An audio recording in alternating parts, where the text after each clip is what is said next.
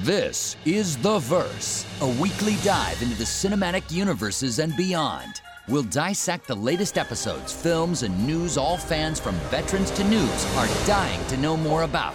Now, here's our team of pop culture superheroes we call The Verse Squad. Welcome to The Verse. Welcome back to The Verse, the podcast that's fine. Everything's fine. We're fine. Right? We're fine. Situation normal. We're fine. This episode, we are going to roll the dice with the new Amazon Prime Video adult animation series, The Legend of Vox Machina. And then we have Dr. Bridget conduct a self-surgical procedure to remove more of her Lord of the Rings blind spot as we explore the Two Towers. And good news, Lucas is here. It's great to see the whole team back together again. Everything is back to normal. Yes, completely normal. Nothing to report from my end. Everything is just fine. Are you sure about that, Lucas? You guys have all been acting a little bit odd lately. I feel like I've missed something. Did I miss something? Bridget, everything is fine. Nothing odd at all. No mysterious messages, no threats, nothing. It's okay. Norm. Oh my god. I really hope you don't play poker. Anyway, Bridget, trust me, everyone and everything is completely normal. Normal. Sure. I mean, check out Lucas, guys. Last week yesterday, and then I went and I looked straight into the star, and it went forever, and then it was like a little black hole. Yeah, that's normal. He's probably shaking off his virtual hibernation. Let me fix this. Hey, Lucas. Shake it off. I'm Lucas. Not quite yet. Not quite yet, Lucas. We're still in the intro. Huh? Look, Bridget. He's fine. We're fine. No threats. Everything's normal. Uh-huh. All right. Whatever, guys. Something definitely still seems off. But let's just start the show. Are you sure you're ready, Lucas? I'm Lucas. Not yet, buddy. I guess we better get this going. Let's meet the team. I'm Norm. I'm Bridget. I'm Lucas. I heard it. I hear voices. What was that, Lucas? Just keep going, Emilia. I'll take care of this. And I'm Emilia, and this is The Verse News, where we bring you the latest in TV, film, pop culture, and superhero news from across the cinematic universes and beyond. Let's see what the Verse Squad has come up with this week. Well, I have some news, guys. Ouch. Oh. Why does my face hurt? No clue at all. Just keep going. We want to hear that news. Okay. Just spit out a tooth. Ooh. Well, here I go. My news is I'm going to totally block Emilia here and say that Jason Momoa Oh my god. has joined the Fast and the Furious franchise. So I'm can't going to believe news it. steal. Oh, Were you going to use that? seriously? Did I just steal that from I was you? going to use it. Yes, finally. I'm only bringing it up, though, and stealing it, because it's kind of getting weird where, like, everybody's in all the different universes now, like all the different cinematic universes, so it's hard to keep track of who's in what. Because, I was just saying how I really liked Jason Momoa in Dune, but now he's, like, in DC, and he's in Fast and the Furious, and he's in Dune. It's like all these actors are spread across all these different franchises. I'm like, occasionally it's nice to have some new talent injected into the mix. So I was wondering what everyone else thought about it.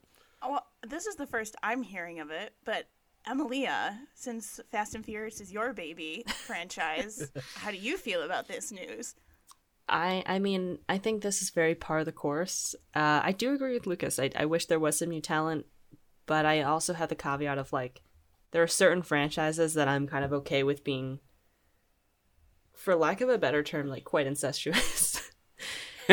Like, they were like, we got Vin Diesel, we got The Rock, and then they're like, well, who should be next? It's like John Cena? Yeah, who's a large dude So, that wait, we Why can not? bring in? Jason But wait, Momoa? Who's currently Absolutely. trending on Twitter? Chris Hemsworth? I don't know.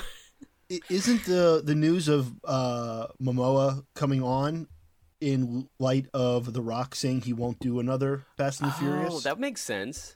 It could be. I'm not sure that it's like directly related, but yes, The Rock has definitively shut down the idea that he will be doing Fast 10.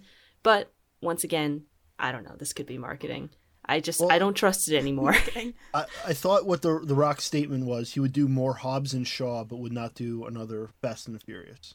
Yes, and then apparently Vin Diesel made a heartfelt plea on social media, and he mentioned like his children or something, and The Rock was like, "That's really manipulative. Stop doing that. I'm not doing Fast 10, and stop and get out of my DMs," basically. So, it seems very personal, but it also seems like it could just be a clever marketing ploy. Yeah, that's what it usually comes down to. Well, I've got some news, and last week, in our last episode, we were talking about the Peacemaker series, which is directed by none other than Mr. James Gunn, and it was announced this week, or I shouldn't say announced, it was confirmed that Guardians of the Galaxy Volume 3 will be Gunn's last film with Marvel. Or at least it'll be the last, probably, Guardians of the Galaxy. So, I don't know. I think it probably needs to come to a close at some point or another. 3 is like the max of, let's see, I guess, character films in the MCU. Like, there's 3 Iron Men, there's 3 Captain Americas, 3 Thors. Well, so actually, there's gonna be 4 Thors, but Right. What a lot of people don't know about the Guardians of the Galaxy was much like they were like the space equivalent of the Avengers. That team constantly changed. In fact, the Guardians of the Galaxy, as we know them in the MCU, was not the original Guardians of the Galaxy team at all in the comic books, and it's changed, including Venom has been a Guardian of the Galaxy, so that shows you how much it has changed. So it makes sense that they're going to start getting rid of some of these characters and swapping in new ones. As long as they do this in a way that makes sense, I'm for it. Yeah. I know. I love James Gunn as a director. I love the Guardians of the Galaxy films. I think they're some of the most popular Marvel films because they're ones that you can, honest to God, watch as standalones, and it's drawn, I think, a different audience to this Marvel Cinematic Universe. So I'm excited. They're delightful films. Like, they're just fun. They're just fun watches. Well, that's why I'm sad I missed the Peacemaker conversation, because I think I've been enjoying that probably more than the rest of you, because it's a throwback to James Gunn doing Slither. I don't know if any of you saw that movie Slither, but it's like really gory. It's very violent. It's hilarious. And Peacemaker feels like that, and I think that's what he added to the MCU. But like, because it's the MCU, he couldn't go really dark, he couldn't go to like the R-rated territory, and I kind of miss that about James Gunn. So in some ways, I'm happy he's closing out his involvement with it. And then, we'll see what they do with it next. I'm all for some new, a fresh perspective to it. Agree. Lucas, I agree with you that James Gunn wasn't actually able to like completely let his, he couldn't let his full freak flag fly. But I thought that was interesting because much like Hitchcock being restrained a little bit, I think we got a better version of James Gunn having to actually think a little bit more about what he wanted to do and do it. Yeah. That made it more interesting. I actually think that first totally Guardians movie was all of that, and that's what made it so much better. I think it's one of the best movies he's ever made, although like I kind of like seeing him do The Suicide Squad, where it's just completely crazy and weird and odd, because I think he does that very well. So I like seeing his talents directed in that direction. But I admit, like he definitely made something of the Marvel Cinematic Universe that actually stood out, because a lot of them, they get really shoehorned into that universe. As, by the way, I also watched The Eternals in my absence, which we won't go into too much, but that was part of the discussion, how you make a film that's not of the cinematic universe but still inside of it, and the Eternals is an example of how to fail doing that, whereas I feel like the Guardians of the Galaxy was like how to succeed doing that. It's actually kind of bugging my mind right now, thinking that Eternals and Guardians of the Galaxy are part of the same franchise and one is connected to the other. Which is cool. I mean, that's a testament to Marvel, but twisty. At the same time, I mean, all I'm going to say is I'm glad I wasn't on that episode, because all I would have done was agree with Norm and the former, robot sidekick of the ship for, the entire episode. Although I would have given it an even more harsh final rating, because Norm gave it a C-, and I would have given it a D+, because I literally was like, don't bother with this one. I would tell most people to just skip it unless you really felt compelled to be a completionist. All right. I think that's fair from an MCU perspective, but I think I appreciated very specific things about it. Mm-hmm. Same. No, I know. Honestly, it was. I saw Emily all and the Bridget threads there. Yeah. No, Emily and Bridget, you guys actually made me consider it more and try to take another look at it. But truly, I tried to watch it 3 times and fell asleep each time. Like, what does that say about the movie? Oof. Yeah. That's rough. That it must be seen in theaters, or else it's... I think so, truly. Like, I was like, maybe I should have seen it in the theater just because I actually would have stayed awake for the whole thing. So that might have colored my perspective on it, because I kept having to rewind it and watch scenes again, and then they'd land even worse the second time. Anyway, so. Dang. All right, we're moving on. Anywho's, what else do we have for news this episode? Emily, I feel like Lucas stole your news, and I'm hoping I'm not going to steal your backup news if you had backup news. Because talking about the Fast and Furious franchise, we did bring up Dwayne "The Rock" Johnson, and he lit the internet abuzz this week because he dropped a cryptic message that he is working on one of the biggest, most badass video games of all times. He's working on a movie based off of one of the biggest, most badass games of all time. And it sent the entire internet into speculation of what he could be talking about. So he's actually in Mario Brothers? Is that what you're saying? I actually haven't. I had not heard Dwayne "The about Rock" this. Johnson will be Bowser. Yes. Wait, they already have Bowser cast, I think. Yes, but they he do. would make an What do we excellent call Bowser. like Donkey Kong. What do we consider like a Donkey badass Kong. video game? Donkey Kong. So there have been tons of speculation. Most people are pretty sure it's Gears of War, but we're not 100% sure. Other people are guessing things like Mass Double Effect? Dragon and God of War. yeah, God of War, that would be... Well, he doesn't... people I'd are be fine with him going in that. all over the place on what it could be. Nobody knows for sure. He could just be very cryptic, and at the end of the day, it could be like Minecraft. Hey, Or He was Among already Us. in Doom, though. Among Us, yes. But he was already in Doom, and that, Anyway, it wasn't a huge success, but I actually kind of like that movie. I don't know if you. It's actually just Wii Sports. What are you guys all talking about? that's an intense video game. I've broken a Wii sweat Sports playing Resort. Wii Sports. Resort. Yeah. Wait, so that was Norm's news. So then what is Emilia's news? It was stolen, but I the only other thing I have that I know happened this week was that Johnny Knoxville revealed that he is not doing any more Jackass stunts because, first of all, I think it's shocking that he's still doing them, that he was still doing them recently. But I don't know if any of you have seen any trailers for Jackass Forever. No, but I will definitely watch it. I was subjected to them in the movie theater. Yep. I've never really been a fan of this series. I don't actually think it's a cinematic universe at all, but he did this crazy stunt with a bull where he took a hit, again, from a bull, the creature that people famously get into rings to avoid being hit by and stab with a sword. But he suffered some cognitive decline after taking this hit and having a seizure or brain hemorrhage or some kind of like really bad head injury. I got to give that guy so much respect, though. If you know his backstory, he wasn't part of like the Jackass crew originally. They brought him on to be somewhat of like a recognizable face when they made a film out of it. So he was just kind of like a B-list, C-list actor who threw himself. It turns out he was crazier than the Jackass guys, and they've all said this. Like he, as you see there, will throw himself into anything. So I'll give him a heck of a lot of credit. But yeah, it's definitely time to retire. It's just like. It's time. I'll give him credit. At 50 years old, he should not be doing these kind of stunts. Actually, he's notably 49 in the trailer. Okay. Right. I'm glad he made it to 50. But yes, Wow. please retire. There's other roles for you now. Okay, so then this is a good transition.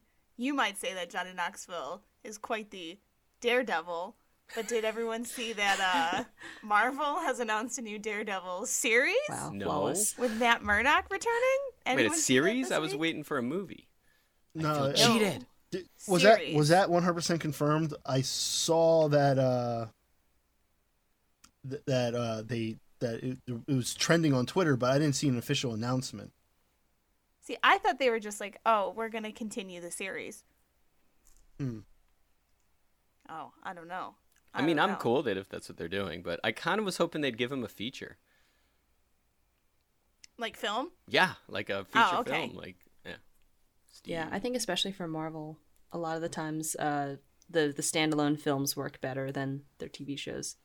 Yeah, there'd be a bigger press release about it.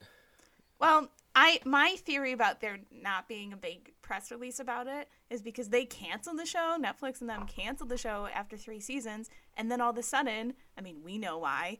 The past couple months, it's the top-rated series on Netflix. I mean, Yeah. just surged in popularity. Netflix canceled it for obvious reasons. Not that it wasn't popular, not that Yeah.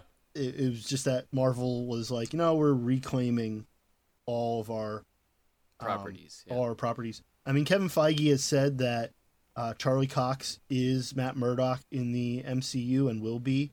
I think recently he also semi-confirmed John Bernthal will be the Punisher, Right? for the MCU. So that's also there. But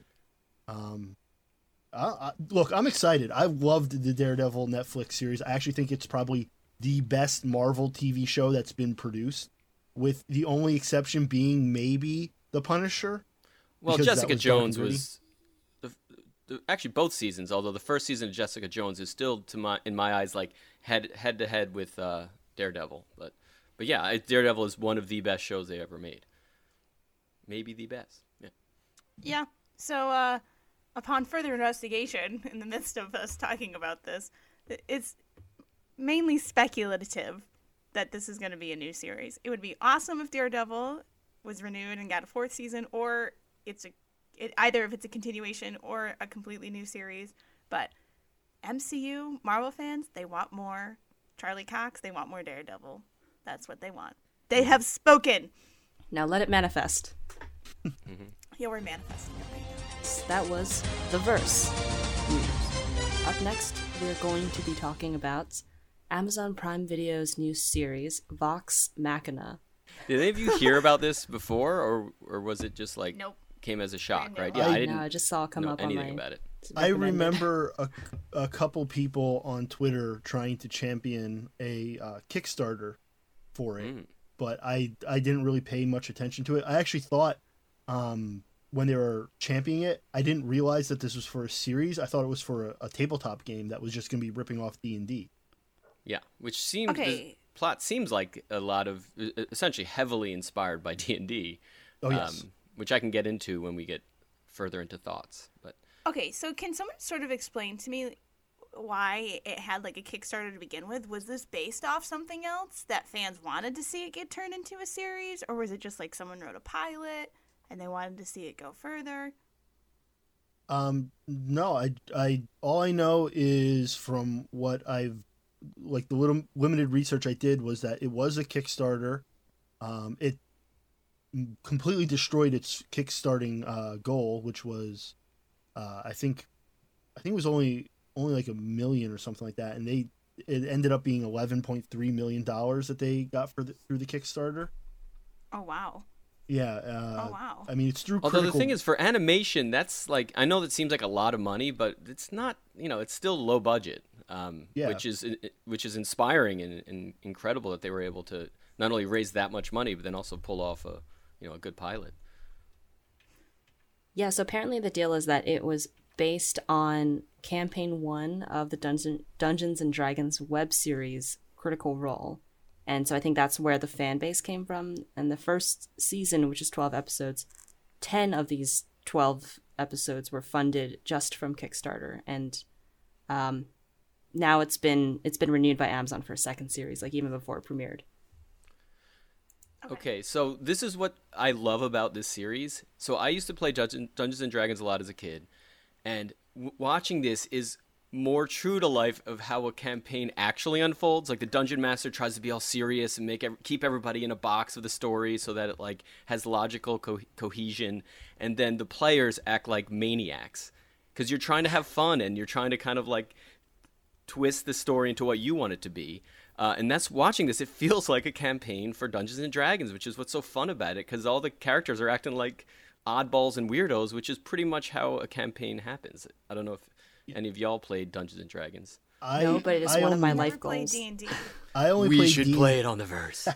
I only played D&D one time, and yeah, Lucas, this feels exactly like what I experienced, which is there's a serious plot that's set in front of you, and within minutes of starting, it goes completely off the rail, and the DM has to like keep it in balance. It in balance, but at the same time, you also see the frustration level of the DM rise. It's like, you know what? I don't care. Fine, we'll do this. I'm going to share a little story just to highlight like how these things happen typically. Like my friend Ilya, who is the dungeon master, he wanted to get us to like find out what the quest was at the beginning of starting a game. So we were in this bar, and we had no weapons. We were supposed to get escorted out of the bar by like the security team, whatever. So we would like learn what the whole point of the game was.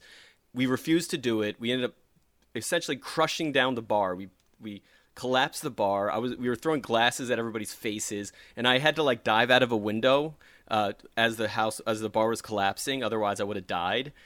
So I had to roll like an 18 or something, and I did. So in the beginning of the game, we literally destroyed a bar just to like mess with him because he wanted to force us in one direction, and as the players, we refused to go.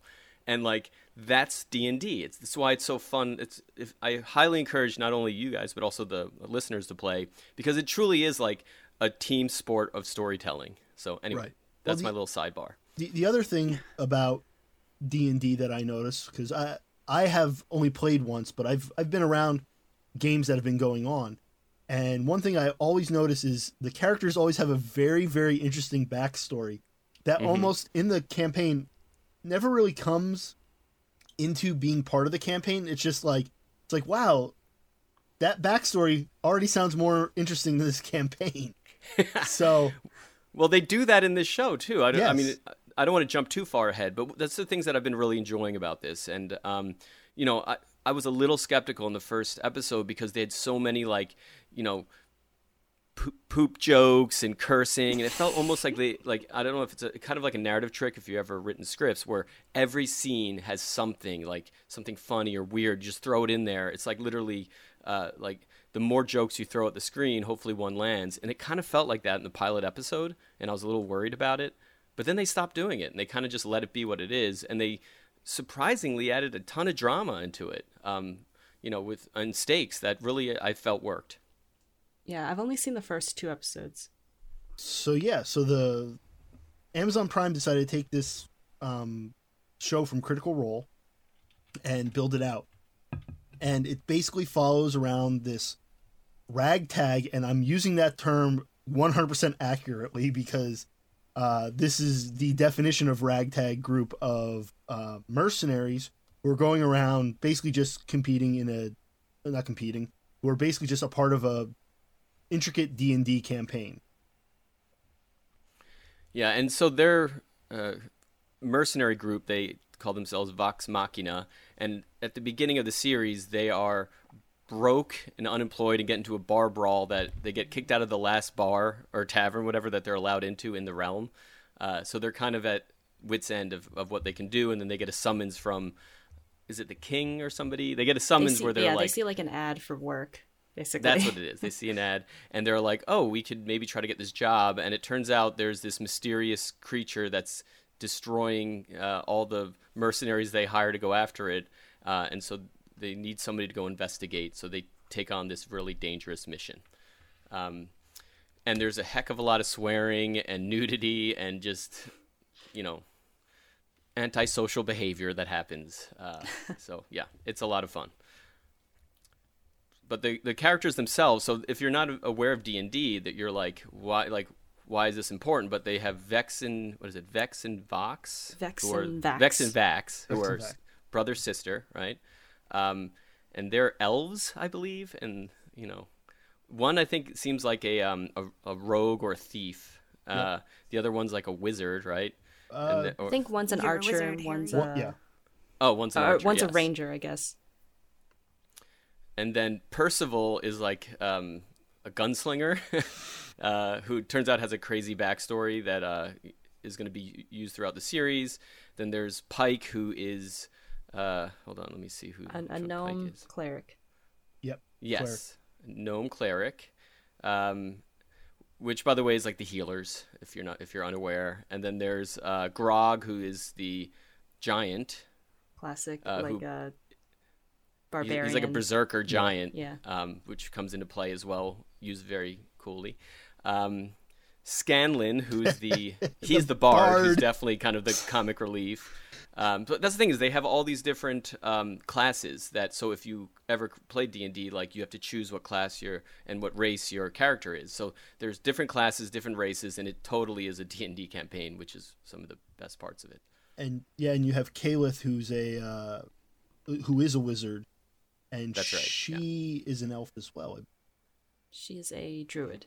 Yes. She's Yeah, druid, which is a class of wizard, because it's like that's why she does all the forest magic. She's like a nature wizard. Nature wizard. That's a good way of thinking of it. And I don't want to overload people with these Dungeons and Dragon factoids, because the truth is you don't really need it. I mean, it's cool it's rewarding for those who play D&D, but honestly, it's just kind of the setting. Yeah. For Yeah, sure. I would say, as someone who knows nothing about Dungeons and Dragons, and I mean absolutely nothing, other than what I've seen on The Big Bang Theory, which is minuscule, this series is a lot of fun. It's a very fun series. It's very funny. There's a lot of action, but it reminded me of a funnier, lighthearted version of Invincible. Just the style of the action, the writing. It's very well done. Very well done. And we talked about Invincible. It was one of our top series of last year. And so I was very excited to watch another animated sort of superhero-related series on Amazon Prime Video. So this was really good. If you really liked Invincible and you like animation, definitely give this show a shot. Honestly, try saying that three times fast. Show a shot. It's an adult-oriented action fantasy comedy that is hitting the mark for me. I mean, I saw the first 3 episodes. I thought they were very entertaining. Scanlan is insane and the perfect comic relief for everything, especially if you got up to episode 3 and saw his cod piece. It was hilarious. Not quite yet. I will say but, will say that I watched the first 3 episodes of this back to back with the latest episode of Peacemaker, and honestly, just hysterical. These shows are very funny. We're coming off a very different era of shows as of late, so it's very enjoyable. And as someone, again, who I don't know anything about Dungeons and Dragons, and I'm not familiar with any of these type of characters, it's easy to follow along with. The episodes are really short, they're really quick, and they're very really just consumable. fun watch. Yeah. Oh, easily. We cracked out 3 episodes in an hour, maybe a little over that. My only complaint so far is that, as someone who self-identifies as a bard class in D&D, I was not so happy with my representation. I don't feel like resonates with me very much. But... I don't think you've looked too much into the bard class, because from what I'm told, Scanlan is the epitome of the bard class. I think the bard class typically, attracts people who want to act out like that. Yes. So, but all are welcome. Well, I have not played a D&D campaign, but if you'd like me to, hit me up on Twitter. But I have a very different idea of what I think a bard would be, which is just my personality. No, but that's what's fun, is you essentially will bring all that to a campaign. So, and I always love when somebody chose bard, because it seems like one of the least effective in a battle, and you'd be surprised, as you see in this in these episodes, how he uses his powers.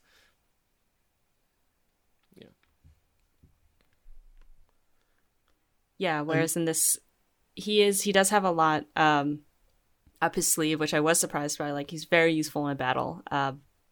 But outside of battle, he is what was his like? They at the first episode they say like this is what all of us want. They do like a quick introduction of all the characters, and his introduction is basically like, and I want to bed everyone in Emon, wherever they are. He wants to sleep with everyone. And generally, I like how they didn't say, he didn't say every maiden. He just wants to sleep with everyone. So they leave it wide open. That seems in character. And did you notice they were playing around with sexuality a little bit? Where I think was it Vex or Vax? I forget which ones. Where Vax was flirting with the what is it? The shopkeeper. Shop owner. Yeah. Yeah. Who's also a male, but was also a man. So I like that they already were letting you know like this is going to be way closer to our reality than people are typically used to seeing. I think in a lot of these old fantasy adventure games. Mm-hmm. Mm-hmm. Yeah, the characters themselves are very interesting. I don't know if anybody has a favorite yet, but mine's actually Pike. I thought her character has a depth to it that seems refreshing with this band of this motley crew. Mm-hmm. She's the cleric who's going around healing people, and I don't know. There's something about the quote-unquote holy person walking around with these guys that just feels like, okay, this is out of place but fun. She's also partying, carrying on with them. Sorry. So it seems like she's maybe not like lost her way, but isn't quite is still like holy and pious, but not exactly what you would think of in terms of sobriety. Yeah, no, she was completely wasted with Grog, who there seems to be a backstory with the two of them. They seem like they've been longtime friends. Because at the beginning of this, all of them are drunk, with the exception of Scanlan, who's in the back room trying to get some. And Caliph is the one who's like drunk and puking, and they're like, "You only had one." Yeah. I mean, Pike is also my favorite. Oh, okay. And why is that? But I just want to say that too. I just want to get really geeky real quick. So Pike is actually voiced by Ashley Johnson, who Ashley Johnson is the waitress in Avengers, the first Avengers. Yes. Like that they like zoomed in at the end when the news was interviewing her, and she's like, "They saved my life. Like, thank you, Captain America." And everyone thought she was going to be a character because they gave her like a little too much screen time and focus, but she ended up being no one. But anyways, that's my fun fact for the day. Well, she was. I do like all the voice actors in this. Ashley Johnson was one of the Seavers from Growing Pains. Oh yeah. So, just throwing that out there. I think a lot of these. Well, I think my favorite might be Caliph, just because she's so like insecure and like coming into her powers, and I always kind of like that, where they're not experts yet; they're just kind of figuring it out. Although now that they're getting into Scanlan's background a little bit in episode 3, which I don't want to spoil or anything, but I like that once they start flushing out the characters, Scanlan's now growing on me a lot. Not Scanlan. You're talking about the guy with the gun. Oh, I'm sorry. What is his name? Percival. Sorry, Percival. Yeah. So Percival actually, now that they're in episode 3 are kind of filling out his backstory a little bit, suddenly he's growing on me a lot, because he seemed just a little standoffish and a little cold, and now that you're learning why, I'm really starting to get into his character. Yeah, I think I would probably agree, Percival. I haven't even seen episode 3 yet, but I do think this is actually very important in D&D, but I like his aesthetic a lot. Yes. But, I also like Caliph goes a long way as well, but I think a lot of these voice actors are actually reprising these roles from the web series they were in, which is quite interesting. So I can see how, like, if you've been following this from the start, because before it was a web series, it was an actual D&D campaign of someone's. This would probably feel really, really special. And I think I didn't notice this earlier, but David Tennant is in this, and I just figured out who he is. Right? I didn't know that. He's the old guy with the armor. The extremely Scottish one. Yeah. Oh, yeah. Yes. Yeah, which makes sense now if you think about it. And Felicia Day looks like appeared in very episode. Very I think quickly. I know who she is. Episode very 2. Quickly. Very quickly. And then she disappears very quickly. Yeah. Yes. Yeah, it's a good. I mean, it's definitely a good voice cast. Tony Hale, who I always love if you ever watched Veep or Arrested Development. So I guess he's in it. In the first 2 episodes. Yeah. You know, an honorable mention to Grog, who is definitely also part of the comic relief. You know, I talked about always usually liking. I'm shocked that like I didn't gravitate more towards him because I usually like the big oafish like big, comic relief, big like dumb guys. Yeah, like I did in the Bad Batch with Wrecker. So Grog, Well, I think if they fill, he is a fun character and has some very memorable moments where his simplicity just really makes you laugh. Yeah, I think if they fill him out as well, which will happen, I'm almost sure of it, that once we learn a little more of his backstory and who he is, and gets a little more complex, because he does seem like at first he's just going to be the comic relief, and then, you know. I mean, I literally laughed so hard I had to pause when, in episode 2, when he was playing with the painting. My hands in the booty. Oh, yeah, I forgot about that. I was laughing so hard I had to pause it, stop, and laugh. Like, I had tears coming down. That was probably the funniest moment of the whole series for me. I loved the reaction to it, which was just, Grog, it's rude to stare. Yeah. I mean, yeah, the show is definitely hysterical. The action's pretty good. And there is, like, dramatic moments. Like, don't get us wrong. Like, episode 3 was pretty dark episode, I would have to say. Definitely the darkest of the 3 that have been released so far. For sure. But I think, too, again, what makes the show pretty top-notch, again, animation is just spot on. I mean, it's really good. It's interesting you said Invincible, because it does, to me, have a similar quality where it's like, it's not super detailed, and it's not anime. It's kind of its own thing. I really appreciate the design nice. and the look of it. It's kind of nostalgic in a way, these characters. Yeah, it's almost like an ode to like classic cartoons because they're not like it's not like watching, like Norm had just mentioned, the Bad Batch. It's not like that. The animation is very similar to Invincible and you know what we as kids and teenagers I love that style.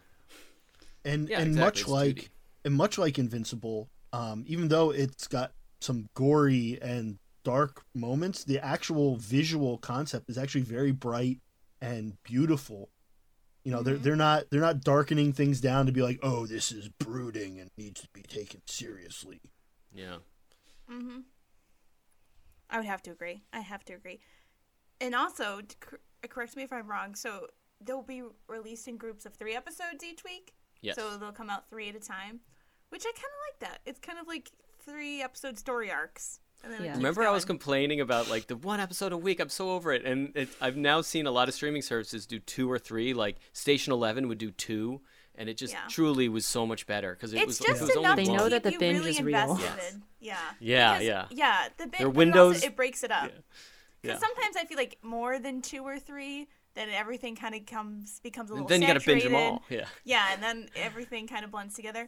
If it's 2 at a time, you can really appreciate each episode, but you're still getting like you get your a fix. good amount of content. Yeah, right. Yeah, because they know that people can't be trusted with the whole season, so they exactly. put in a little bit of a guardrail, a little buffer. Well, this one they decided, you know, these first 3 episodes, the 2 of them focus on one story, and then the third one focuses on probably part of the next story. So they still give you that little bit of a cliffhanger to be like, oh, okay, I still got to watch like next week when the next batch comes out.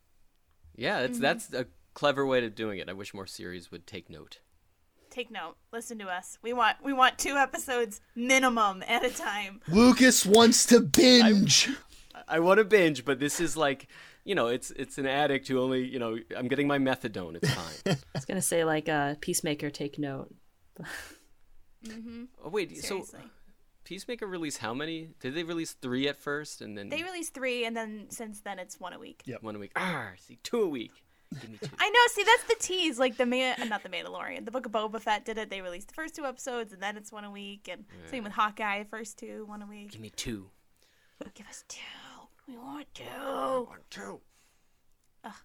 But anyways, it's really good. It's really good. And if you think you might want to watch it, you can check it out on Amazon's Prime Video, streaming now.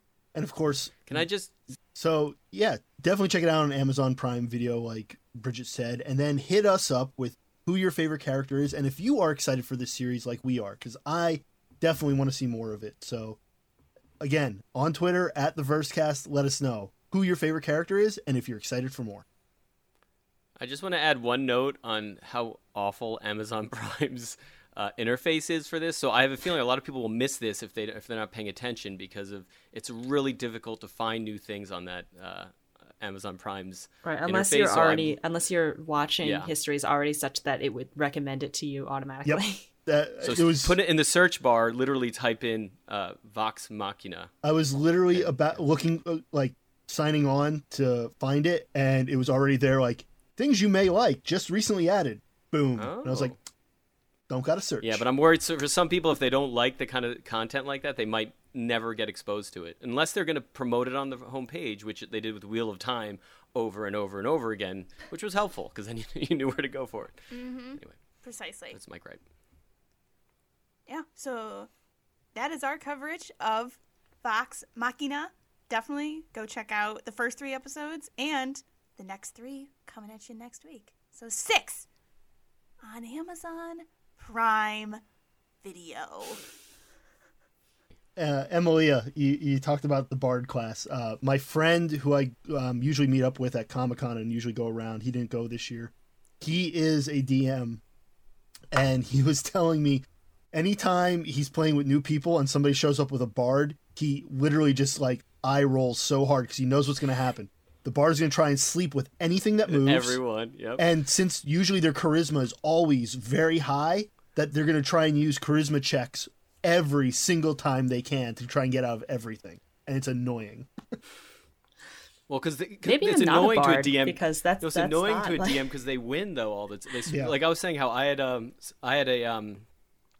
I usually do rogue or thief because you have or ranger because you have super high dexterity, so you can literally like I said, dive out of a window on a 3rd story and stick the landing, and which you have to roll super high for that. And because I have such a high capabilities, that's why I always choose that one, so I can do acrobatic weird stuff in the game and get away with it. And the bards are always being sleazy or obnoxious or irreverent, and they get away with it. It just frustrates the DM. I would highly encourage you to do that, Emilia, because then you're going to bring your own spin on it. Because who knows, maybe the DM will love you because you'll. Because I feel like I would actually You can do act it. the opposite of how everyone's describing, and I already have a backstory in mind. I've thought about this a lot for my Nice. eventual All right. D&D campaign. Sure, I think Norm, what would be your class though? I think we talked about this before. I've Oh yeah, always barbarian or no. You guys pegged me for that, and You said then Ranger? Bridget. Yes, I'm Ranger's the best usually a ranger. I think it's funny. Plot twist, I'm probably going to be the barbarian. Not a nice. plot. Oh no, I'm not shocked. And then Lucas tried Although putting me you in could be the a paladin. paladin. I would say Paladin. He yeah. tried putting I me in think the Bridget paladin. would be a but, good paladin, but anyway. I have no idea what any of this terminology means. Paladin is kind of like a mix of cleric and warrior. or fighter, whatever you want to. If we do this, I'm going to have to make a Quizlet and learn what all these mean before we get Yes. started. Right. All right, time to wheel out our tools here so that Dr. Bridget can start operating on herself. I assume that means that we are ready to dive into this blind spot. Don't you mean a Verse Squad blind spot? Yes, let's do this, squad. So, Bridget, So Bridget, Don't get too excited, guys. what did you watch this week? Lucas, hang back because Emily has been waiting for this I know. far too long. you're Oh absolutely God, right. I'm actually really nervous about this. My heart is racing. Okay. Yeah. So what So did you watch? I watched Lord of the Rings: The Two Towers, which is the second film of the original Lord of the Rings film trilogy. Not the extended edition. I did not. I watched the That's okay. theatrical, the 3-hour one, not the 4-hour one. And so we talked about this the first time, but let's remind our Verse listeners why you haven't watched this previously. I haven't watched it previously. Besides you forgetting that Gandalf and Dumbledore are two different Oh, people. don't worry. We're gonna get into the Harry Potter, the similarities here soon enough. But yeah, I just never got into them. They came out early 2000s, which I was a very young kid, so it was not content that was shown to my sister Nora. I have an older sister, and she was still pretty young when the films came out, so not the type of thing parents will be taking us to see in the movie theaters. Still seeing Shrek and, Over the Hedge and whatever else was coming out at the time. So, yeah, just never got into it. And then, my sister never got into this. I would say most of my film loves have come from things my sister has introduced me to, and that was just never one of them. But it's funny, though. I have seen parts of the Two Towers. There's scenes that were very familiar, and my older cousins like these films, and, just over the years when they've babysat, there's things that are just on TV, and you see them every now and again, which is why Gollum used to give me nightmares, and I know exactly why now. I mean, Evil Dobby? Yes. Uglier, scarier, horrifying version of Dobby the Elf. There we go. So can you tell us what your synopsis of the film is? Okay, this is going to be really difficult, and I tried to make notes on this, but we're just going to roll with it. Okay, so I got to get the character list up in front of me. I made some very grave errors in character mix-up last episode. You made one, which was not a grave error. Don't worry, we'll be revisiting that. Oh, yes, we will. Okay, good. Okay, so Frodo Baggins and Samwise Gamgee are continuing their quest to return the rings to Mordor. Rings. I said rings. Ring. Okay. One ring. The one ring. Singular ring. Don't let one rings in the title. All. Yes, the one ring to rule them all. They're continuing their quest to get the ring to Mordor. Now, we left off at the end of the first film. There was 7 of them. 7 on a quest together. And the now Fellowship. It's only... Yeah, the Fellowship. Now there's only 2. We were presumed that Gandalf died in the last film. Spoiler alert.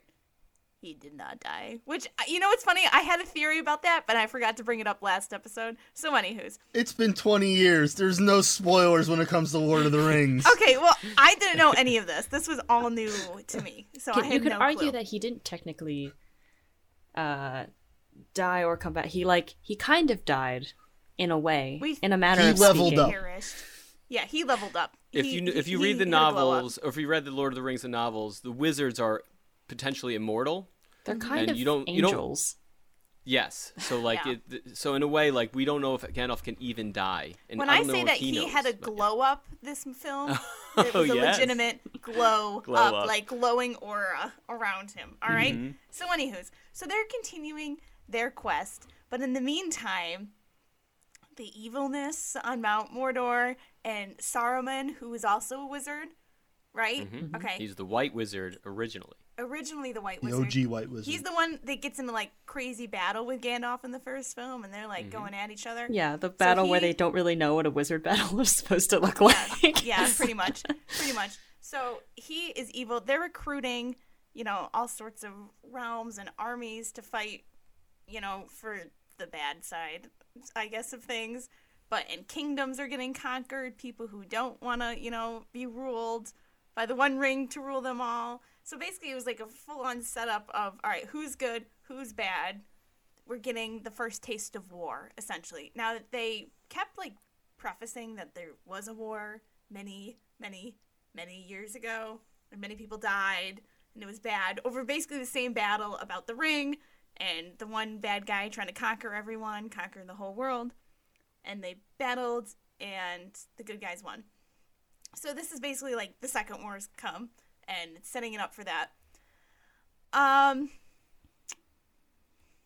Okay. There's a lot of plot points, to be fair. A lot of plot points. Yeah. Where's so the Fellowship? So the Fellowship was disbanded at the end of the first film, but now the Fellowship is all out there, but they're in different sectors. So Frodo and Samwise are on their own duo. They team up with Gollum, trying to get the ring to Mordor. Then we have Aragorn. Is it Legolas? Legolas and Gimli. The 3 of them are trying to find the 2 other hobbits, Merry and Pippin. Pippin. Yeah, so they're trying to find Merry and Pippin because they were kidnapped by the orcs, which are just ugly mofos, and they were kidnapped. So then those 3 are trying to find those 2, but then the other 2 are continuing the quest. So we have the Fellowship is split up into 3 parties, essentially, and so we're following each of the 3 parties in their own little endeavor throughout the film. That makes sense? Yep. Is that Yeah, nicely Okay. done. Yeah. Okay. And like I said, we're introduced to many more characters in this film than we were already introduced in the first film. There's so many characters, guys. Carl Urban is in this one because Carl he's Urban apparently gets in featured, everything. yeah. I was always very forget excited that to that's see Carl him. Urban. I'll bring it in because he's in one of my favorite scenes. He's in And everything in all of he's in everything. geekdom. Good, bring him. He's the He's best. basically like the new Samuel L. Jackson of all these because Sam Jackson appears in everything And is also the best, so yeah. and is also the best. I will take it. Yeah. So essentially, just the ring that Frodo is carrying, it's like starting to eat at him. And this is where I'm going to bring up one of the similarities with Harry Potter because it reminded me of it. When Harry and Ron were like wearing the Horcrux, like the Horcruxes, it like does something to your spirit and it like eats away at you and it's like making you mad and evil and paranoid. And that's basically what's starting to happen. He's carrying this ring and it's like calling for its master. The master's calling for it. And it's just a very evil, dark presence that's like starting to cloud his judgment, what he thinks, what he does. Such a burden. And such a burden, yeah. And they're still trying to escape those ring wraiths who got also an upgrade. Now they're flying, ring wraiths on wings, quote unquote, what Gollum said. And so they're still just like, they're trying to get the ring back to Mordor, and the evilness is just slowly taking over the land. It's tough. Yeah, it's a tough time. That's my synopsis. The visual effects on this, I mean, because a lot of it was practical effects still. Like, Peter Jackson still was like, no, we're going to use practical effects to get a lot of this out.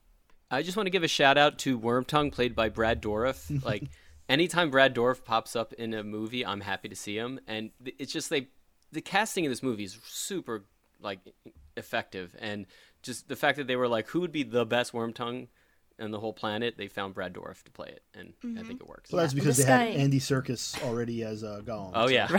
Yeah. So, okay. So, I mean, I want to get into my, like, full reaction of this because Sure.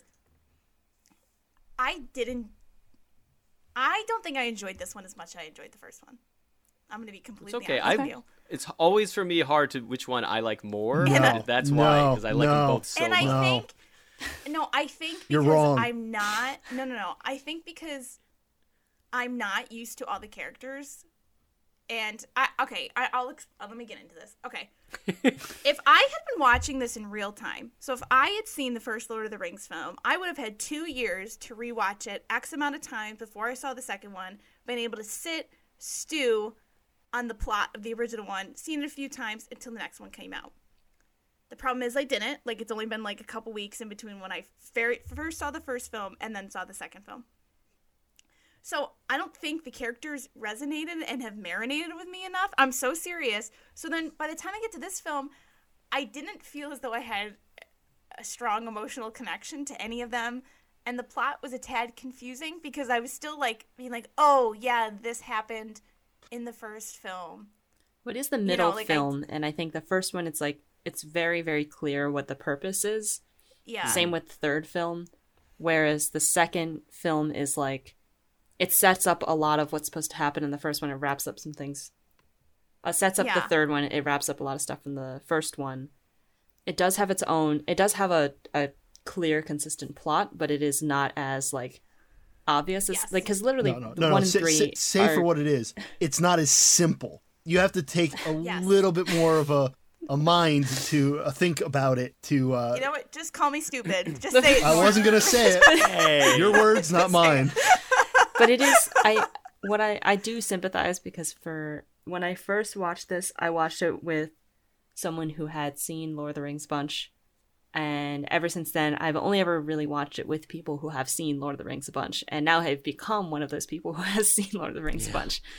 But what has really helped is to always have that guiding person next to you. Yeah, just to fill in little details about Yes. things, because it does get confusing with Okay. all the different So characters. That's Then the you thing. can I be was like, very wait, confused. why are they Yes. doing that thing? And they'd be like, oh, well, and it's also actually helpful if they have read the books, which I have read most of them, but like if you have someone who's a walking Lord of the Rings encyclopedia, which apparently I have multiple of in my life, then they can just be like, oh, well, in the books, they like, this is their motivation, and so this is how they translated it. So it makes a lot more sense. Yeah, I think because this skips around. Like, we're following several different groups of people at very different moments doing very different things. Yes. Three! It's 3 groups of people! This is not hard! Yeah, but they meet a lot of new people. Look, Endgame was harder to follow with their different groups of people. We saw Endgame Well, so in real Bridget, time, you left out the third group of what happens. By the time I saw Endgame, I had already seen every Marvel film leading up to that film 20 times. You had 10 episodes since your first blind spot to rewatch Fellowship of the Rings to try and get yourself back into this. To be fair, there were like 20 Marvel movies that were building up to this story. Yes. But Bridget, you left out the third group. What do they do? Merry and Pippin. Merry and Pippin. Merry and Pippin, they find the talking trees. Yeah, the Ents. It's an integral part of the story. It is. The whole tree thing. Yeah, the trees. Okay. I mean, I think compared to the other stories, it's actually less integral, but it is my favorite. They're the reason Saruman gets defeated. Right. Okay, I'm not saying that I didn't dislike this, guys. That's what I'm saying. I think you guys think that I do not. Well, we should go from this into like what you did like about it. Okay. And then what you didn't like. Okay, let's start out with the basics. Let's go right to the basics. Do you have a favorite character from this one? Yes, good question. And then once you tell me your answer, I'm probably going to tell you you're wrong. Okay, fantastic. Okay. I'm having major issues with this. Gandalf was my favorite in this one. I really enjoyed having a lot of screen time with him. I think I said Aragorn was my favorite from the first film. And I really didn't. What I really enjoyed about him in this, he was like narrating. Okay, so like it basically came in when they were trying to find Merry and Pippin. He was basically narrating like what the two had been going through because they were kidnapped and they were tracking them. That was a cool scene, right? No, and I really enjoyed that when they get to where they think that they've been killed and their bodies are being burned, and all of a sudden he's following their tracks on the ground and he finds the belt. It's so extra of him, but I love it. Yeah, but it was really cool to see that, and then they track him into the woods, where they eventually run into the White Wizard, aka Gandalf, and I thought that whole lead up was really good. Although, I wasn't really, like, on par with, like, the Aragorn, like, love story. His, like, elf girlfriend, like, is not his elf girlfriend anymore. And then, like, the king's daughter, like, is in love with him. And I was like, oh, this is messy. Totally crushing on Aragorn. But can you blame her? No, I can't. I can't at all. Also, Aragorn's like, Aragorn's holding true over here. Because he, like, I feel like in most movies, this would be the perfect time for a writer to be like, let's insert a love triangle where there doesn't need to be one. Yes, I would say that. So I did enjoy that. I thought it jumped around a lot, this film, which is I'm fine with. But again, like, not really remembering everything that happened in the first film for only having one watch. It was kind of like, oh, like crap, like this did happen, like they're already here. And that's, when you have 3-hour films, there's tons of plot points that get brought up in the duration of 3 hours. So now I'm 6 hours into Lord of the Rings. There's a lot of stuff that's happened, okay? A lot of stuff. I was laughing, though. There's a couple, like, points where I'm like, why, like, to Samwise and Frodo, I'm like, why would you do that? So, like, when they first get to, like, the mountain, and they're like, oh, this, like, don't you smell that? This bog's rolling in. And then Frodo's like, we're not alone. And then, bam, next scene, they're sleeping alone on a mountain. I was like, you just said we're not alone. So then you're like, oh, trap. Then you go to sleep. It was a trap. I didn't pick up on that. And then that's where Gollum comes in. You gotta sleep. That's where Gollum comes in, and they grab him and toss him down. Like, oh, we were just playing possum. Okay, well, Gollum is freaking terrifying. I hate his voice. He's cute. No, he's like a deranged naked Smeagol's kind of He's cute. just like passionate fish head. Master Hobbits is my precious screen. Did you like his little, like, where he'd have conversations with himself as good Gollum, bad Gollum? Bad or Gollum? Smeagol Gollum? Smeagol Gollum. Yeah, Gollum. I was like, wow, that's me after I binge eat, Nasty bitch. I was like, how is Gollum not in more memes? But whatever, I'll let it go. What's taters, precious? Oh man. So, he just, like, he's kind of gross to look at, and his voice is kind of annoying. So I wasn't really enjoying the scenes with him, which was the majority of the film. So I think that just kind of turned me off a little bit. I like too. that he's on the raw diet, so he's like super thin. Super keto And, or whatever. and Samwise, I'm definitely a Samwise. Like, yeah, just put some potatoes in that. Potatoes. Potatoes. Boil them, mash them, stick them in a stew. Yeah, it was. There's so many good quotes from this honestly, one that I always forget. This is know, my like- favorite quotable of the movie. It's I the would most say quotable movie. Samwise is up there. We with ain't favorite had characters in this maggoty film. bread. Meat's back on the menu, boys. So Sorry, Bridget. No, you're good. Yeah, no, we're you're fine. in rare I form. think like, yeah, I can see this. I think Samwise, he was probably one of my favorites of this because he's just really sticking it out with Frodo. Didn't even he have though the Frodo's best being quote? A total Best a-hole. character in the film. When Seriously. that quote when Samwise is like, "'Cause there's still good in the world and it's worth fighting for," I always like get the chills because I'm like, he's so right. I got to do better in my life. Yeah. So with that, I'm actually going to bring up that he is my favorite character in all of the films. Good choice. And that speech at the end is by far one of the best speeches I actually think in all of cinematic history. I put that on to make I'll myself. put it up there in the top speeches. yeah. I put that on Dang. when I'm feeling down, and it always lifts my spirits. And I talked to Emily about this, and like it's that moment at the very, very end. I was already liking Samwise through it, but then at the very, very end, that moment, I was like, wow, that dude is awesome. No, well, see, here's Yeah, the thing. I think he might be He's- mine too. He's not my favorite character, but he is. I think he's the soul of the movie. Yes. Maybe of all three movies, but that doesn't make him my favorite character. And although That's okay. I That's fine. couldn't choose one. Like, it's like Gandalf, Aragorn. Aragorn's got some great lines in this one too. Well, Everyone this watch has- through. Yeah. What did you feel this watch through, Emilia? What did I feel? Yeah, like for characters, because I'll change from depending on mood and when I watch it. Oh my god. I mean, Gandalf and Aragorn, as I said, are both up there, but all I can think about right now is Aragorn and Gimli having their moment and the Battle of Helm's Deep. Toss me. Because as fantastic as Gimli's delivery of "Toss me" is, he's like so embarrassed. As great as that That was delivery actually, is, I was like, is this happening right now? my tell the my elf. favorite part of that scene is like Aragorn's expression the whole time, where he's just like, he's so amused and he really wants to laugh. He's just like, I can't mess this up. I can't mess this up for him. That's funny. I will say that Gimli, I did really enjoy Gimli in this film because he provided basically all the comic relief because this is darker than the first film without a doubt. And so like those moments, like every few minutes or so, you just get like a one-liner from him or something funny where I think they're like, we've been running for 3 days and 3 nights.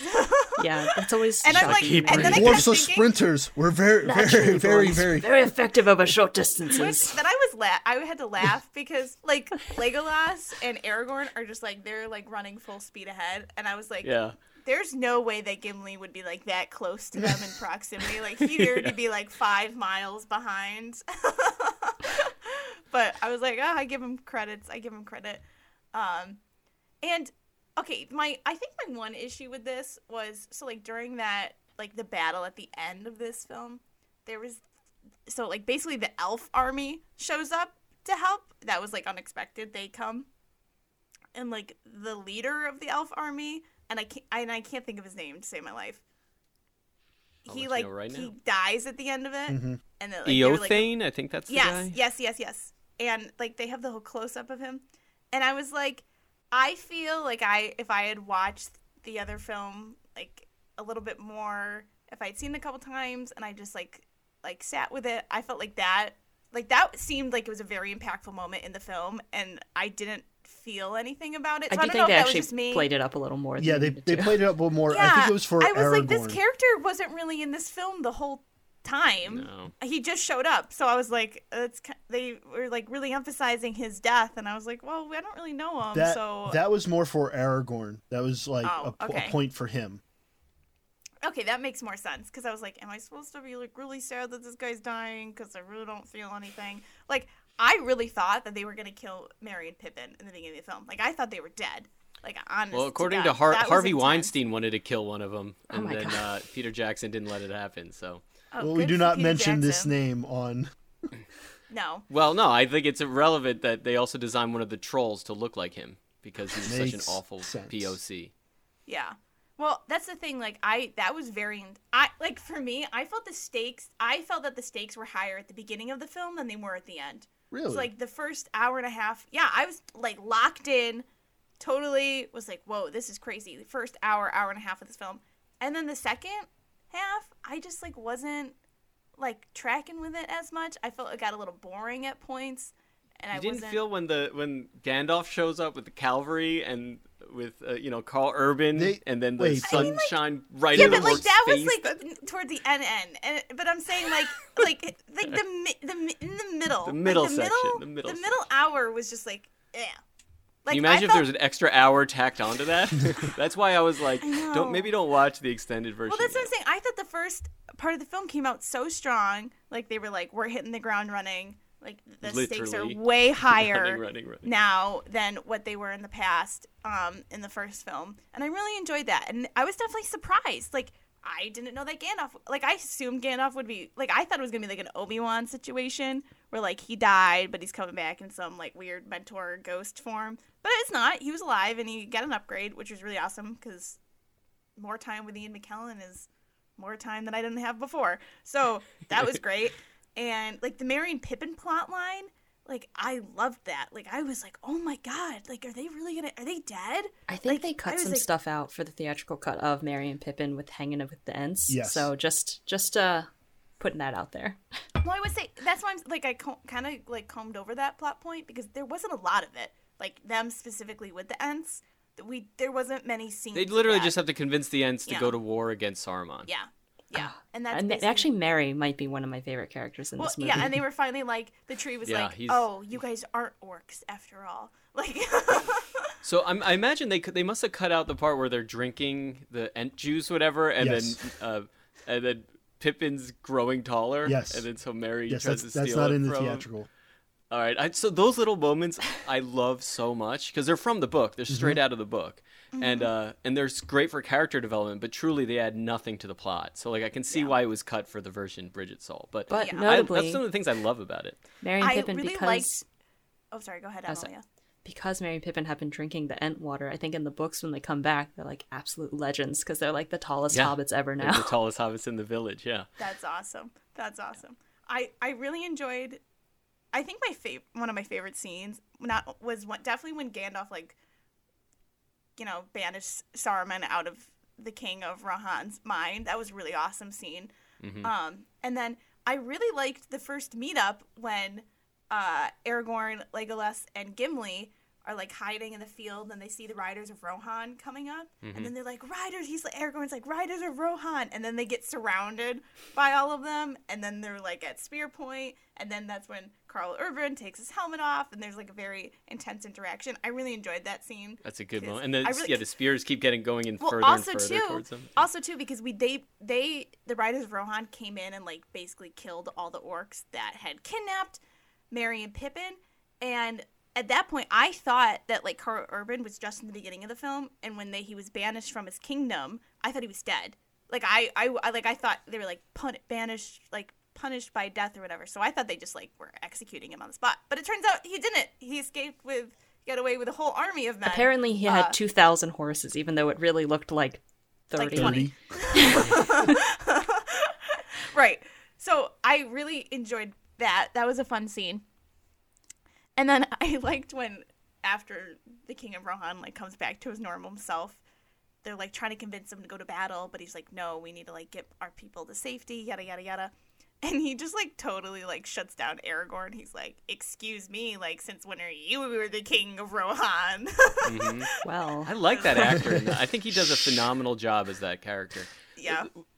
Let me ask, in the extended version, you get to see him actually mourn the loss of his son, which is such a powerful scene for that character. He goes from like waking up to realizing like his son died, and to see him just like cry, like break down and cry on like the field of flowers, whatever. I would say they like kind of cut that part out. Like they show him in front of the tomb. It's shorter. Yeah, they show him in front of the tomb with Gandalf, but there's not really like an emotional like scene. He's not crying or anything. He's because welling they up. really show him. Yeah. They show him really like break down, which I always love. Theoden is the name of that character, and I really always appreciated his portrayal in this, because in the books, there's so many different kings and weird things happening. It's kind of hard to keep track. But then to see somebody actually personify that character and humanize him, like at the end, one of my favorite moments is when he's like, "Oh my God, like we're all gonna die," when the orcs are breaking down the door, and then Aragorn's like, "Come on, man, ride out with he's me." really and then hot he and goes, cold on if he wants to. If he's fighting or giving up. Yeah. Yeah, but I can, you can imagine, like, truly, like, the orcs are breaking through the door, and the women and children He's are like, behind he's him. And then the king. This is like his biggest job is to protect his people, and he's failing. And he's failing, but then Aragorn inspires him, and he gives the best line in the whole movie besides Samwise, which is like, "Blow the horn once for rage, once for ruin, and once for the Red Dawn." It's like every time they do that and Gimli's blowing that horn, I just get so psyched. It's like it's such a good scene. Well, and I think my other problem with the Kingdom of Rohan, like the plot point, like what is that guy's name? Wormtongue. Grima Wormtongue, the most obviously evil person ever. Yeah, I know, you're right. like, I was like, this for the guy job could not application. be more evil. For advisor. Oh my God. Well, I also had an issue with that plot line because they banished him. I'm like, obviously he's a snitch. Obviously he's working for the dark people. Obviously he's gonna go run and tell that was the bad guys what that your was plan was a mess up by Aragorn. Yeah, but they were like, no, let him go, and I'm like, no, Just lock him hold up. him captive. Aragorn, don't let him go. Aragorn had his own thought on this. His thought was, okay, let him go. Let him go tell what will happen, which is they assume you'll go to Helm's Deep and hold up. But instead, here's what you're going to do instead. And Aragorn tries pitching this idea to the king, and the king's just like, nope, I'm going to go to Helm's Deep. And it's like, man, you just messed up Aragorn's idea. Well, the thing with Wormtongue plays out like in the future. I don't even know if they have it. Maybe in the extended edition, that you'll see what ends up happening with that, and it's actually pretty good. Yeah. Okay. So you see that Aragorn maybe wasn't as foolish as you think, But by having mercy, which Gandalf probably would have approved. Yeah, I saw that and I was approve. like, this makes no sense. Like that was He's just like, kill that dude. Yeah, I was like, you can't let him go. What is wrong with you guys? Again, Aragorn had an idea, and he just got shot down. But yeah, the whole... I mean, I totally get. So any other things you didn't like or that were confusing? I don't want to say confusing. I didn't really like I wasn't loving the interaction between when Samwise and Frodo meet the brother and his little spawn of people. I wasn't enjoying that because it just felt very different to what we were seeing with Aragorn and Gandalf. They were really gearing up for battle and it was very intense, and then I just felt like it was kind of stale, those scenes. I think there's a lot of payoff in the third movie. You might change your tune on it, but yeah. Honestly, before I watch the third film, I'm going to go back and rewatch the first and second again because hearing you guys talk about this more. Cut? I would no, seriously, I would consider watching the extended cut. You have 8 hours. You should. No, I just think that I didn't sit with these characters enough, and I just was familiar, and everything is still new, and there's a lot getting thrown at me, and so that's why I wasn't enjoying it as much as I think I could have. So I encourage you to do that. Truly, these movies age better with me. The more I watch them as I get older, they're comfort for me. So yeah, I'd say have at it. Yeah, so I think I'm going to do that.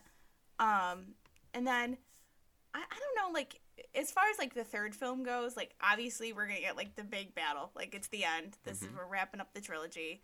Yeah, your theory. So let's get your theories moving forward. People gonna die. All right, I'm still convinced Samwise is gonna die because I just feel like he's gonna die. I think that Aragorn is probably gonna die. I think mostly everyone's gonna die, but Frodo. I think it's gonna Harvey Weinstein.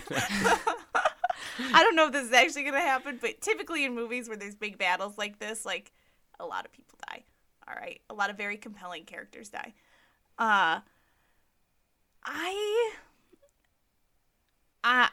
think Frodo's going to put the ring on, and there's going to be a whole thing where he tries to use it for. He already put the ring on in the first one, but I think he's going to use it to maybe fight with it. I'm not sure. I think that's going to be a thing. And obviously, everyone's going to team back up again. They're eventually going to get back to each other. I think that there's going to be a big reveal where it's going to be a really small army going against the evil guys, and there's not enough of us, but we're gonna fight anyways. And then it's gonna be like, boom, there's all these other people coming, kind of like, Endgame, where everyone just shows up last minute at the end and be like, no, we're not alone, yay! I think original that's exactly what's gonna happen in this, because that's what Riders always of happens Rohan. in The films cavalry. like this. Yeah. Riders of Rohan did it first. Yeah, pretty much. Tolkien did it first. I would like to know what happened to Bilbo Baggins, because we didn't get anything with him in this film, and he was a major point. I mean, I know he's hiding out in the elf realm, so I want to know, like, more what's going on with him. I hope Aragorn settles his love triangle.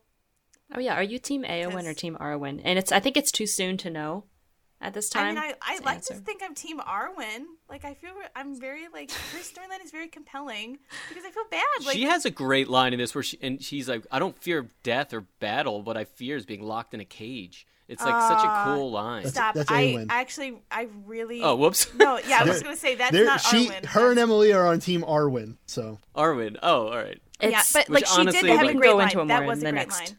Yeah. Well, no, what I'll say is what you missed also in this, when you're not seeing the extended cut, is the age of Aragorn. He's like 80-something years old.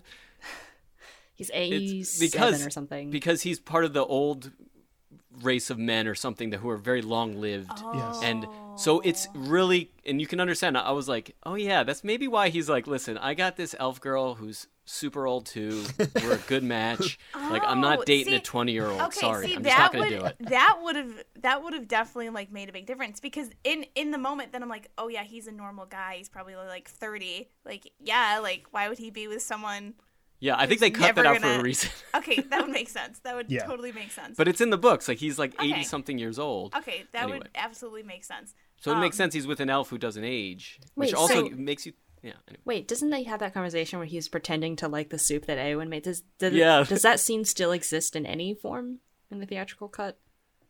Wait, what? Is it Norm, the is there a soup? scene where she brings the soup and it's like there's like some meaty, weird, squishy thing, and he's like spilling the soup, like trying to get rid he's of it. pretending and that he gets likes caught. it. I don't No, listen he. to that. I think they abridge it so that you just see him giving like the like thank you, like, and then that's it. I think that Yeah. that was in the I think that's it, regular too. cut. Oh, okay. Yeah. Hmm. Again, this is why I knew you two were gonna watch the extended version. Like, somebody's got to make sure they're on line with Yeah. Bridget. I'll do it. Thank you, Norm. Even though, like I said before, this is my favorite extended one to watch. So Yeah.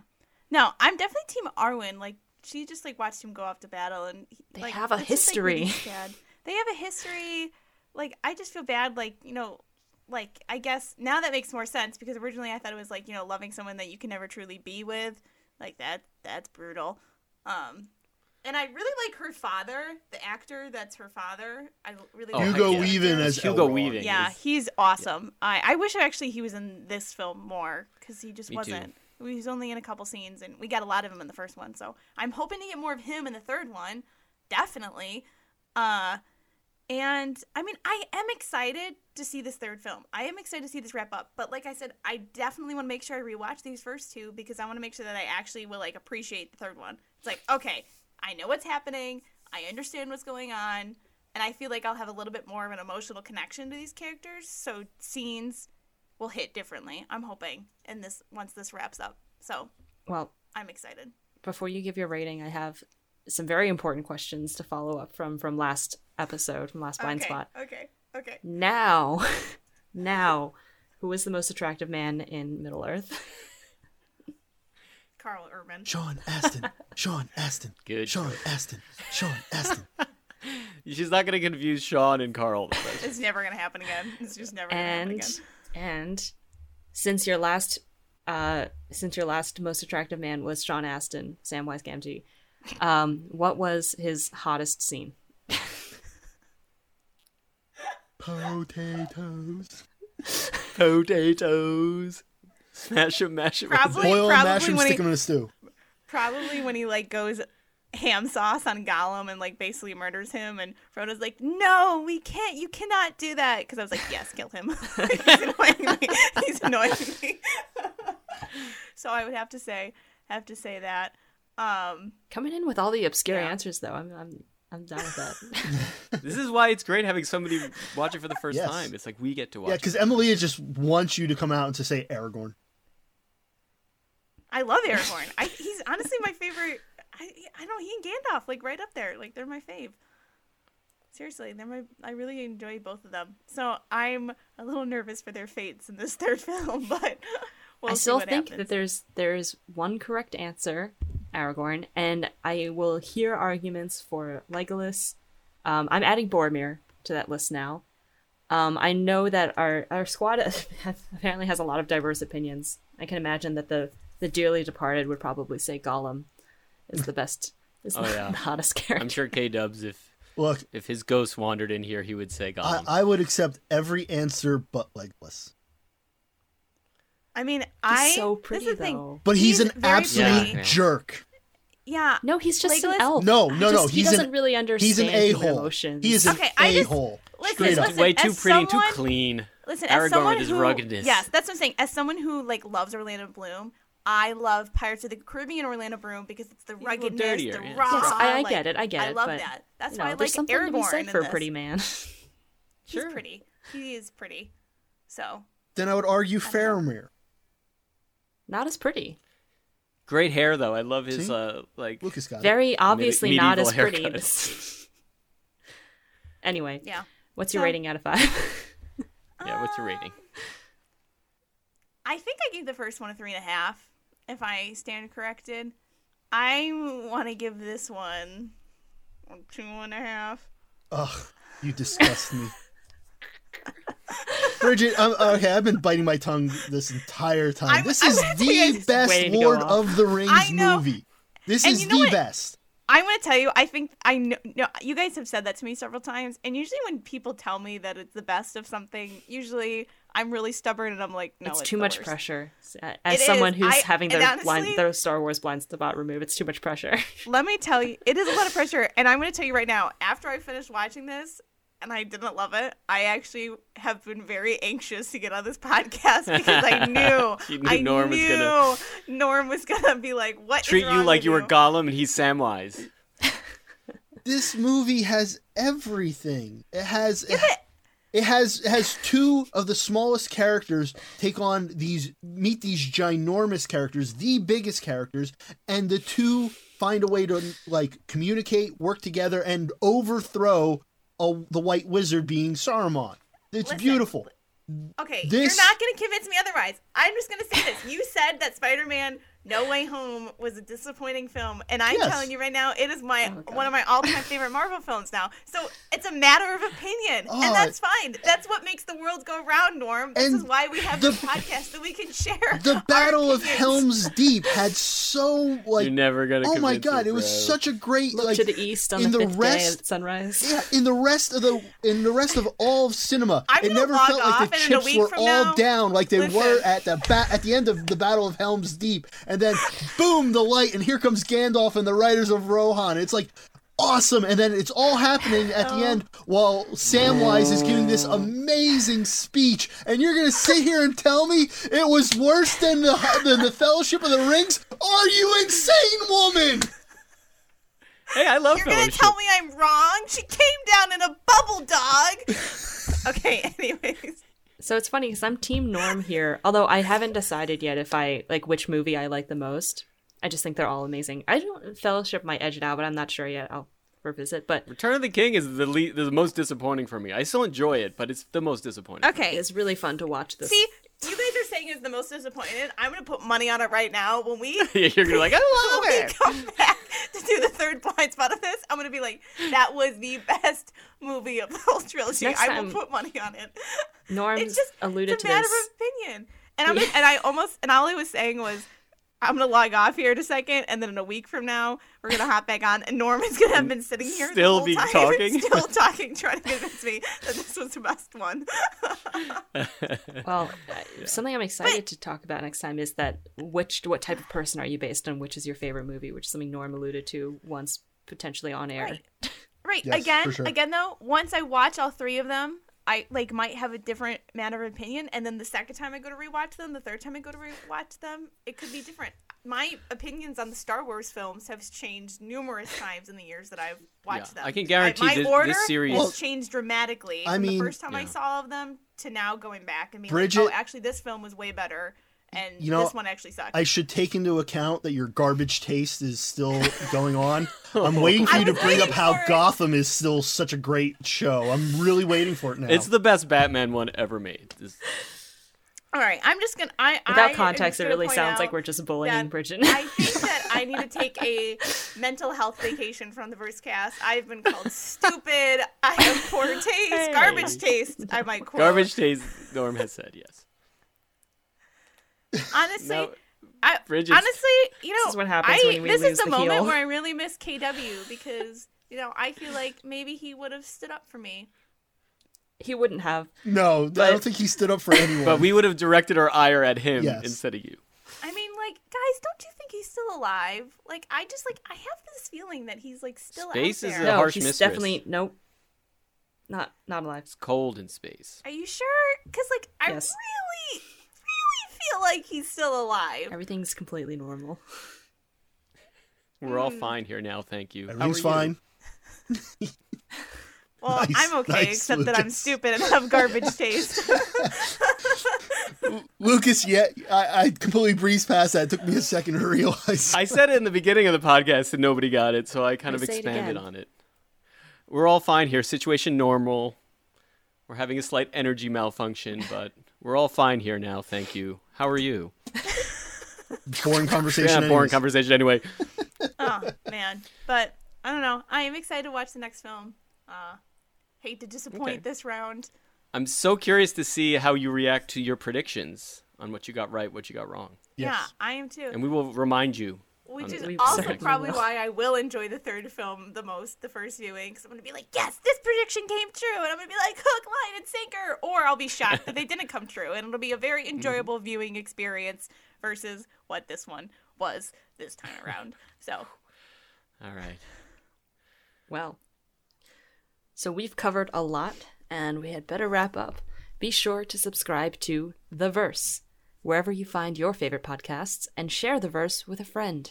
Also, be sure to follow us on Twitter, where you can interact with us and send us your questions or comments. We will be sure to answer them and also give you a shout-out.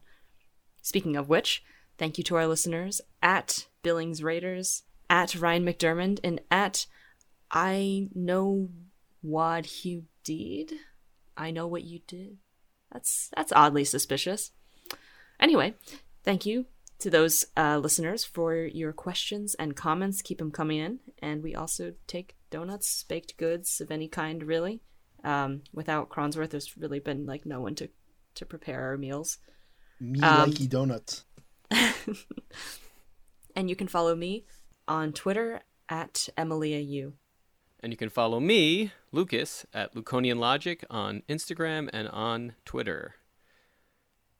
Just by all means, please don't follow me.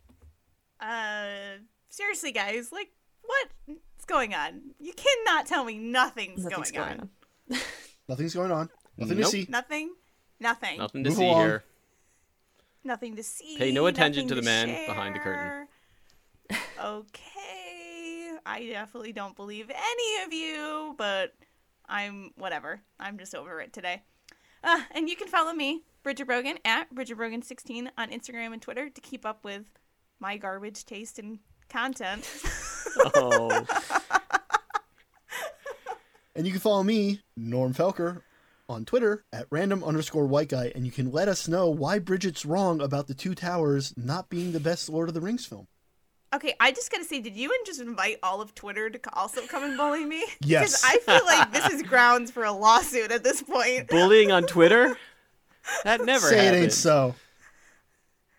I'm sorry, you can follow me at Bridget Brogan 16 on no social accounts because I have just deleted all of them to spare myself. Okay. Thank you. Speaking of bullies, you can probably still follow Cronsworth's dead account on Twitter, and that's, what is it again?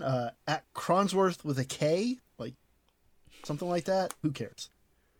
I And care. finally, It's there's at our- Cronsworth with a capital K. Thank you. Actually, I don't think it's capital. Well, in my mind, it's capital. Okay?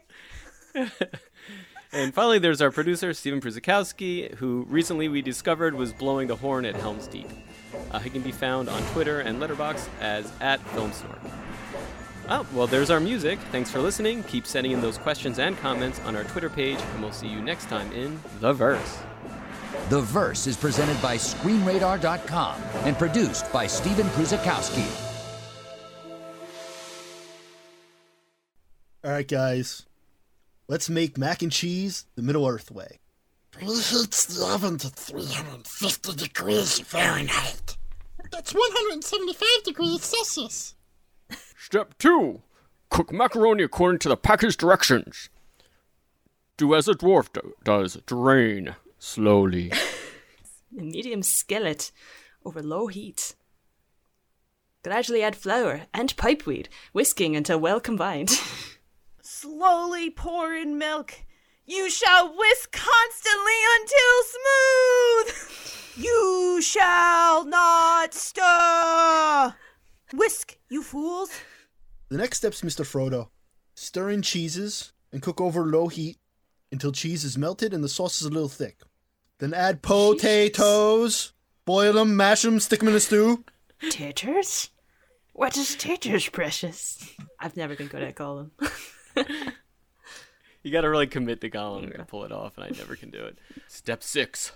Put macaroni in large casserole dish and pour sauce over macaroni. Stir well until the red dawn rises.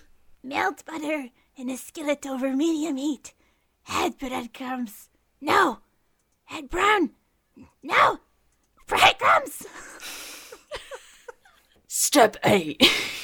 Spread over the macaroni and cheese to cover.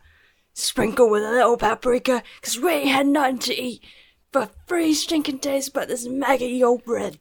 Looks like macaroni and cheese is back on the menu, boys. End scene. And scene. Thank you, precious.